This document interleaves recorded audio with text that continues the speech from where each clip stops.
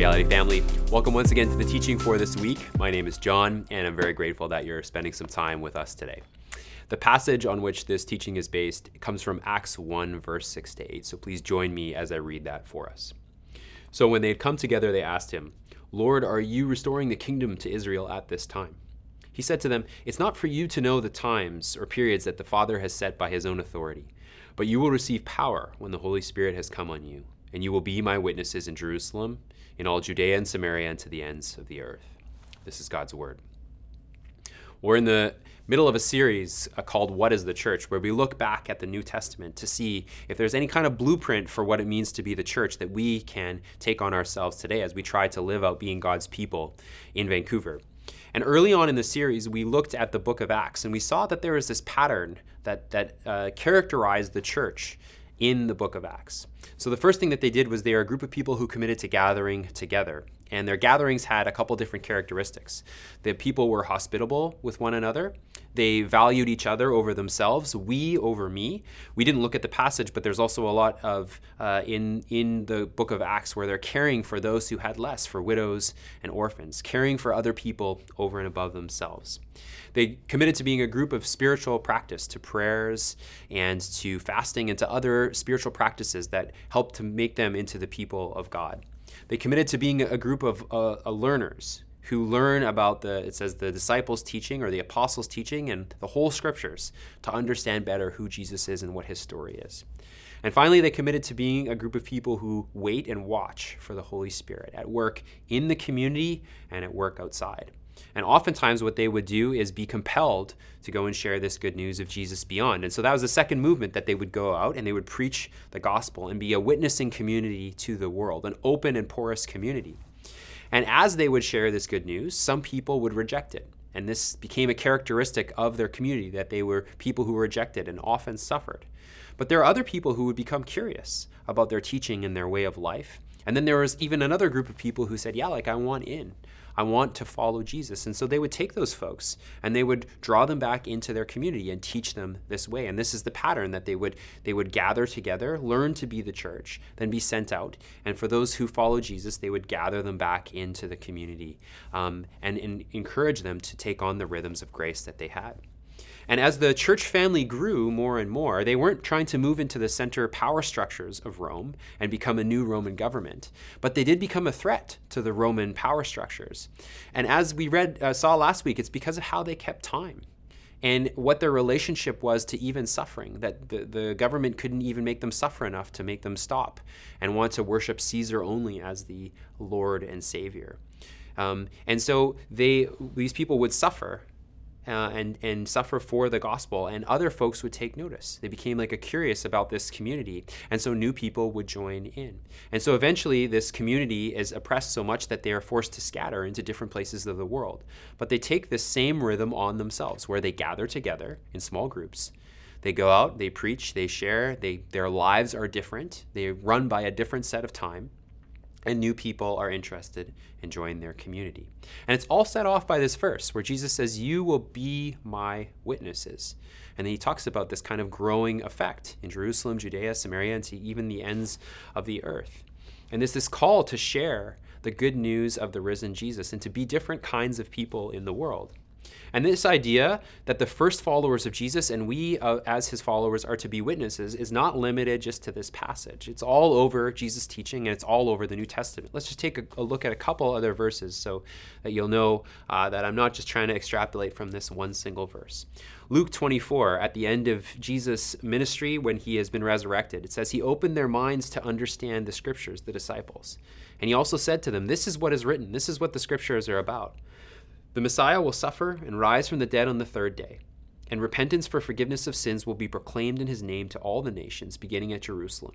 You are witnesses of these things." That is their role, to be witnesses that the scriptures have been fulfilled. 1 Peter 3, we looked at this passage last week, a slightly different take on it.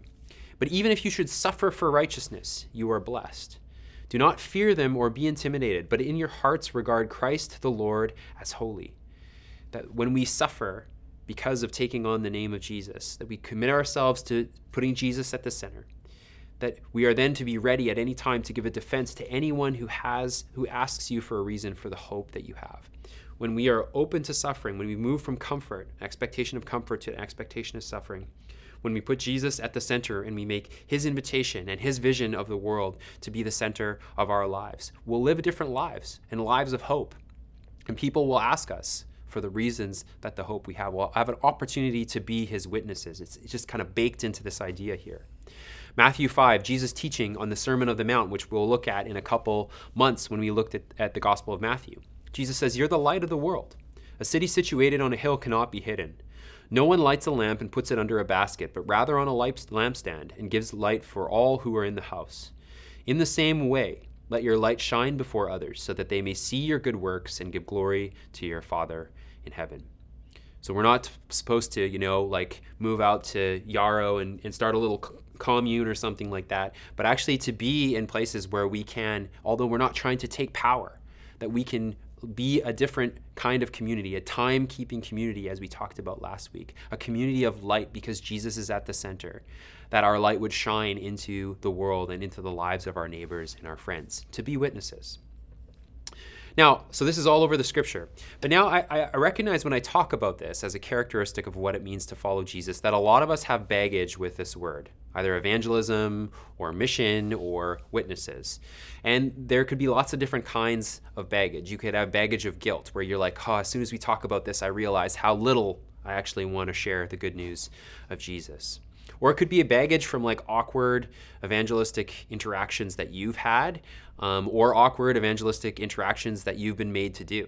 I've been part of those. I've done some really weird door-to-door things that I still kind of have funny dreams about. I remember once I was in a Starbucks in Texas, and this guy came up to me and he's like, "Hey man, how are you doing? I haven't seen you in such a long time." And I was like, "I don't think I've ever seen you before in my life." And he kind of went on and on like this for 3 or 4 minutes. He's like, "Aren't you friends with so-and-so?" And by the end of the 3 minutes, I was almost convinced, I felt bad. I thought I knew this guy. And then at about 3 minutes, he just switched and he said, "I'm just kidding, man. I don't know you at all. But, we're having this great revival at our church, and I really think you should come and join. And I invite you to our youth group that's happening on Friday." And I was just so confused. It was one of the strangest evangelistic conversations I've been a part of. But maybe you have some of those things, or you've participated in some of those things, and that's what you think of when you think of evangelism, and it just turns you right off of it. Or you could be thinking of all the objections that your really smart and wonderful friends and family have about following Jesus. Or the terrible things that we hear about in the news that Christians are doing, or the residential schools, the baggage from our history that we have. And this is a great community group question for you. What is the baggage that you pick up when you hear this word evangelism? What are all the things in your mind, all the barriers that you have to this idea and this word? And let's be a community of honesty. I'd encourage you to take some time to think about those and just share what they are. And we're going to address them in this series. And I find, as Tim Keller says, he says that people often have really good reasons for not following Jesus if you ask them. And I find the same thing, that people often have really good reasons not for wanting to engage in mission if you ask them. And in this series, we're going to wade through some of the baggage that we have with mission and sharing the gospel. Because if we're going to be the church, we can't just focus, although we are going to talk about the biblical commands and the blueprint of what it means to be Jesus followers, we have to also focus on these barriers and the baggage and the things that stop us from doing it. I was listening to a podcast this week, and I don't often listen to Jordan Peterson, but he was on the podcast. And so love him or hate him, I know he's a polarizing figure. This is not about him. But he was talking about becoming sober. And he said something really interesting. He said, alcohol or, the different drugs that he could get hooked on, they make you feel really great. So he said for him to become sober, he had to find something that he would love even more. Something he cared more about than drugs or alcohol to move him to sobriety. It's a bigger vision of what it means to be human than just living for, say, happy hour. And it's the same thing, I think, with us. We all have barriers, things that stop us from engaging in the mission of God. We're going to need a bigger picture, something bigger to move us beyond our fears and beyond our comfort and through the baggage and barriers that we have. And so for today, I'm going to ask you, I want you to talk about that in your community groups. What is some of the baggage? And I we are going to talk about it in the future in this series. But for now, I want you to just put that baggage down as we try to look at a bigger vision of what the mission in the Bible is. And with all good biblical stories, we're going to start this one in Genesis 1 with God himself. So in the Bible, we see that there is this God who stands outside of time. Before he even begins to create, he is there in perfect united relationship with himself. And he wants to take this beautiful triune nature of this God, this self-giving love that characterizes the nature of God, and he wants to extend it into the world, extend it beyond himself. And this is how God approaches creation, with this mission in mind, to extend, as we called this word, shalom. One author says shalom is characterized by relationships that are multidimensionally and comprehensively right. Shalom is characterized by relationships that are multidimensionally and comprehensively right. And I want you to think about this in these relationships in 4 different ways. The first is our relationship with God, that he wants us to be a full flourishing relationship where we actually come into this self-giving love of the triune God. He invites us into this as his people. So that's the first relationship, us with God. The second relationship is us with ourselves, that we actually then, in that relationship with the loving God, know who we are. How many of us have asked that question, who am I? What is my place in the world? Kind of a more existential question, that we would find our answer to that in a multidimensional relationship with God. The third relationship is then the relationship with each other, the relationships that we have with each other, that these are all to be characterized by the same self-giving love that we see within Jesus. And then the fourth is our relationship with the cosmos, or we could say the environment or the creation at large. That this is also to be characterized by our relationship with God. And so these 4 relationships, our relationship with God, our relationship with ourselves, our relationship with each other, and our relationship with the world are all to be in this perfect orbit, just as God is in this perfect orbit of 3 in 1. And so God creates with this intentionality and purpose to create a world where all of those relationships are in perfect dynamics. And he creates, again, with this purpose, with a mission, where we see him in Genesis 1 thinking, deciding, planning, proposing, speaking, and then resting. His goal, he's on a mission, and his goal is actually to dwell with us, to be in the center so that we can be in perfect relationship with him, and all of the other relationships revolve around that. And these are all the characteristics that will describe this God for the rest of the story, that he is a God who continues to give himself to expand the circle of shalom. I don't know what comes to your mind when you think of God, but this is what Genesis 1 describes our God as. And so the mission, therefore, is God's mission. And it's just key to who he is. This is who he is. He's a God of the self-giving love of mission. And he's always working to extend his being further and further into the universe. Karl Barth says it this way: the mission of God is an expression of the doctrine of the Trinity, not something that we just need to go and do. Namely, it's an expression of the divine sending forth of the self of God, the sending of the Son, as we'll see later, and the sending of the Holy Spirit, as we saw in Acts 1. That our God is a God who's always sacrificially extended himself for the sake of the world. This is what the love of God means. It's very intertwined with the mission of God. And so if this is true, that the mission starts with God, then it means it doesn't start with you or me. Whenever you feel you're thinking about a friend, the mission of God doesn't start there, that you have to go and talk to that friend. The mission of God starts a long, long time ago with God himself. And this is really important because anything he asks us to do, anything he invites us into, he's done already for us. He's been doing since the beginning of eternity. Anything he calls us to be, to turn into, to become more like Jesus, he already is. He already is those things and has been since the beginning of time. And I don't know about you, but mission for me can often feel like this thing, like I said, that I need to start. It's not happening, so I need to do it. There's not enough of God's mission in the world, so I need to get started. And I have to kind of like encourage God to come along with me. It's like, okay, here, I'm going to pray for this group of people. Like, come on, God. My prayers are almost like, hey, I'm going over there. Would you please join me in doing that? And so I have to not only drum up excitement for it in myself and the courage to do it, but I also have to get God to come along. And biblically, if that's the way I'm thinking about it, I've already got it all wrong. Because we see on page 1, chapter 1, that God is the God of mission because he's the God of self-giving, loving community. And he wants to extend that into that world. And that's the way it's been before the beginning of time. It doesn't start with you and me. It starts with God and his character. So Genesis 1, God is creating this beautiful world. Now, how's he going to extend himself into the world? How does he actually go about it? Well, he creates little images of himself. And we are, as N.T. Wright says, angled mirrors of this God in the world. So that's the fundamental human job. You can think of it this way. If God is here, we are made to reflect and refract him into the world with our mirrors, individually and communities as a church. And that's why it's so fundamentally important to be in a right relationship with God, because he is God and we are the mirrors. That's who we are. And so our ability to function as human beings and participate into the life that we were made for is dependent on which way our mirror is pointed. When it's pointed at God, we receive his glory and we shine it out into the world. And we create with him into creation. We extend shalom through ecological stewardship, taking care of the world, economic stewardship, taking care of money and systems of power, through cultural stewardship in what we create, in beauty and the arts, and also in social stewardship in our relationships. But if we angle our mirrors towards something else or someone else other than God, we don't stop being creators. We are creators. That's just who we are. We are meant to reflect something, and we're going to reflect it and create into the world. But instead of reflecting the God of the universe, the God of glory and light, as the Bible says, we'll end up reflecting something totally different, like darkness.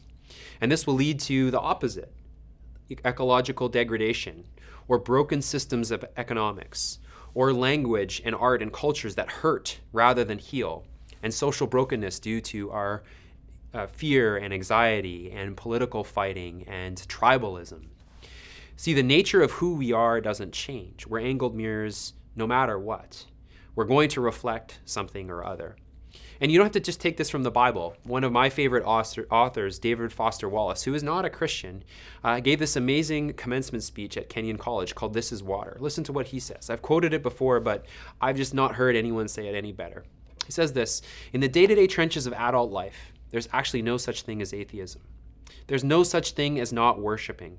Everybody worships. Everybody is an angled mirror. The only choice we get is what to worship. And an outstanding reason for choosing some sort of God or spiritual type thing to worship is that pretty much anything else you worship will eat you alive. If you worship money and things, if they're where you tap real meaning in life, then you'll never have enough. Worship your own body and beauty and sexual allure, and you'll always feel ugly.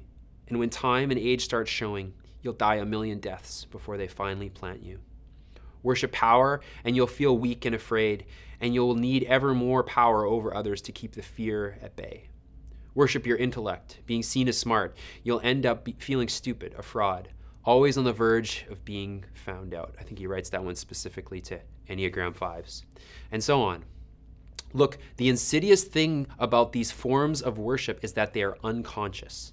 They're default settings. They're the kinds of worship that you just gradually slip into day after day, getting more and more selective about what you see and how you measure value without ever being fully aware that's what you're doing. And the world will not discourage you from operating on your default settings, because the world of men and money and power hums along quite nicely on the fuel of fear and contempt and frustration and craving and the worship of self. Our own present culture has harnessed these forces in a way that have yielded extraordinary wealth and comfort and personal freedom. The freedom to be lords of our own tiny skull-sized kingdoms, alone at the center of all creation. Remember, he's not a follower of Jesus, but he's saying the same thing. The ultimate human choice is, who are you going to reflect? Are you going to reflect something other than God and live for a tiny skull-sized kingdom? Are you going to angle your mirror at created things? Or are you going to choose to participate with God in the world, in his mission of extending shalom? And here's the really interesting thing about this God who, like I said, exists before time, this self-giving God of the triune love, is that he doesn't coerce us as his mirrors, as his images, into joining with him on his mission in the world. He gives us the dignity of choice. That's what he does with the first people in this first story of the Bible. And what do they choose? Well, they choose to angle their mirror towards something else. They choose to try to write their own story and to be on their own mission, to think, hey, maybe there's this God, but maybe there's a better mission out there for me somewhere else. And of course, the outcomes are disastrous. It's the breaking down that we see in after Genesis 3 of just the total unraveling of all these different relationships. We see the breakdown of the relationship with God as they're kicked out of the garden, the breakdown of the relationship with themselves, the breakdown of the relationships with others. We see murder after murder happening, and the breakdown of even the environment as they're kicked out into the desert. It's just this total breakdown of relationships.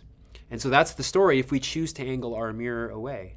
But the really good news is that God doesn't give up on his mission of creating shalom in the world. And why is that? It's because that's not who he is. He is a God who is committed to us and to our world, and he is faithful. And he's just a God, like I said, it's in his very character and his of who he is that he would be a God who just continues to try to extend shalom in his world, to seeing his kingdom of shalom come to earth, to committed to seeing heaven come on earth. And so he looks at the creation that's been marred by sin, and he mourns over it. We see this happen several times throughout the Old Testament. But he commits himself to bringing a new creation, as we see it in Isaiah and in Galatians. That we see God's mission to make everything new, as he says in Colossians and Revelations, and to the restoration of all these new relationships. He gives this beautiful picture in Ezekiel of a valley of dry bones, and he says, I'm going to create hearts of flesh, hearts, people that are alive out of people who are dead, to restore us to who we were. Human beings who are right with ourselves and right with God, reconciled to our most bitter enemies, as it says in Isaiah, and the whole creation restored to a place where justice is at home, as he says in 2 Peter 3. Theologians call this a Missio Dei, the mission of God, that he's committed to rescuing the world from sin and restoring all of the relationships that we were created for. And this is what God sets about doing in the rest of the Old Testament. Our missional God chooses another group of people, the people of Israel, and he says, I'm coming to dwell among you. I am resting with you, and I give you my name to carry. Even though you're a small, marginalized people, I am with you. This is missional election, maybe something we haven't talked about that much in our church recently, but there's this idea. We even saw it in 1 Peter, that we are elected people to be missional. God chooses a small group of people to make himself known through. And then he gives them this vision of how they can live in step with him. He says, you're going to look different than the nations around you. This is missional ethics. And he calls them to serve him and serve the world. And he says, you are blessed. The goal, or the reason that I'm with you and blessing you, is to be a blessing. You've received my grace and my salvation so that in order that you would offer it to the rest of the world. This is missional servanthood. And then he gives them a vision. He says, all nations will come to Jerusalem and meet me there. And the lion will sleep with the lamb, and all of these different beautiful pictures of peace. This is missional eschatology, a view of what the future could be. But the people of Israel choose again and again to walk away from God and his mission, to angle their mirrors somewhere else. But again, God is even undeterred by that. Although he gets angry and he mourns and he exiles them, he is ultimately a missional God who wants to work with and through his images to bless the world. This is just who he is and his very nature and his very core. And so this is where Jesus comes into the story at the climax. The missional God actually sends himself. This is the depth to which God is committed to partnering with human beings in his mission. So God becomes a human. He becomes an image. And he takes up residence among us, as it says in the Gospel of John. And he's the very image of the invisible God, as it says in Colossians. And he shows us how we are to live. And in his death and resurrection, he also shows what it is to bless the world through suffering and serving. That's the story of Jesus. So, to our passage in Acts 1. The disciples come and they ask a really, really good question. Hey, are you going to restore the kingdom of Israel to Israel at this time? Are you going to do what we've been expecting you to do all along with Jesus? We've been hanging out with you all this time. Are you going to make our national dreams come true? Because that would be really good news for us. That would actually be something to celebrate and get excited about and tell other people about. And questions are great. Jesus is actually never opposed to questions, and he asks a whole ton of them in the scripture. And we're going to take some time in this series to look at some of the questions that we have about evangelism. But here's what Jesus says to the disciples, really good question. He says, hey, good question. He's not at all angry, but he says it's not for you to know. That's not the most important thing for you to know at this time. But he says you will receive power when the Holy Spirit has come on you. And you'll be my witnesses in Jerusalem and in Judea and Samaria and to the ends of the earth. He's repeating the same storyline and the same promise of who he is and how he acts in the world. He says, I'll dwell with you once again. My Spirit is coming. And as we saw at Pentecost, his Spirit comes and rests on these first followers of Jesus. And the people who have the Spirit form this new community, a new family, the new Israel. He says, you will be my witnesses into the world, to who I am, to how I've always been, as we've seen in the story of God, to what I've done in Jesus, and to what I will do in your new family of believers, and to what I'm going to do into the world. And that's why it's so important that we learn to watch and wait for how the Spirit is at work. We're always called to be witnesses, but we're to watch and wait for how God wants us to act into the world. And then we'll be witnesses for him to the ends of the earth. It's the same pattern that God chooses us as his people. This is missional election. As 1 Peter says, he writes his letter to the elect that are scattered around the world, to those people that God has chosen for his missional purposes. And he gives us a vision of how we can live in step with him. God puts his Spirit in us, and our job is to make ourselves into a suitable home for God's Spirit, to welcome him, and to allow him to make us more and more into the person of Jesus, to be a time-keeping community that goes along with the story and the timing of God. This is missional ethics. And it calls us to serve him and to serve the world, a people who reflect our God through suffering. As Peter says, as strangers and exiled in this world, that we are people who are cross-eyed. We serve the world in this moment that we're even willing to suffer because we have this great future hope that we look towards. And he gives us a vision. In Peter, it says it this way, that people will observe our good works and glorify God on the day he visits. Missional eschatology, that there is a renewal of all things. There is this great hope that is coming in the person of Jesus when he will come once again, and we'll get to feast with him as we talked about last week, but also we'll get to be with him and work with him together for the renewal of all things. This is who God has always been and what God has always been on about and what he invites us into as his partners. And so I know all of us have different fears and baggage when it comes to evangelism. And the rest of the series will talk maybe more practically about the moment that we live in, why we have some of these fears and baggage that we do, and what we can do about it, how we might actually be able to be witnesses and share the gospel into the world. But I wanted to start here with the story, this vision of this God who is bigger than our fears. Not to dismiss them, but to try to give us a bigger vision to help us through the different barriers that we face. An eternal story of an eternal God who longs to partner with us to extend shalom into the world. So for this week, I just invite you, as we respond, whatever you're going to be doing after you watch this video or listen to this podcast, just to take some time. Are you open to this, God? And are you open to being a part of this story, whatever that might look like? Would you join me as we pray to close? God, thank you that you are this kind of God. I confess in my heart that there are definitely times where I see you very differently. And I see myself getting out ahead of you in the mission, that this call to be your witnesses is for me to go somewhere and to do something and invite you to come along. I thank you that instead this passage and your story reminds us that you are a God who is always, this is the character of who you are, that you are longing to just expose your self-giving love, who you are, to the world. So give us eyes to see you as that God. I pray that we would take that deep into our not only lives individually, but as a community. Give us eyes to see the beauty of the story of your mission, that you call us to participate in it. And then also start to give us eyes to see where you might be at work in our community, but also beyond our gathering together, but that where you're at work in the world, that we might join you to share the good news of Jesus and be your witnesses. Pray this in the name of Christ. Amen.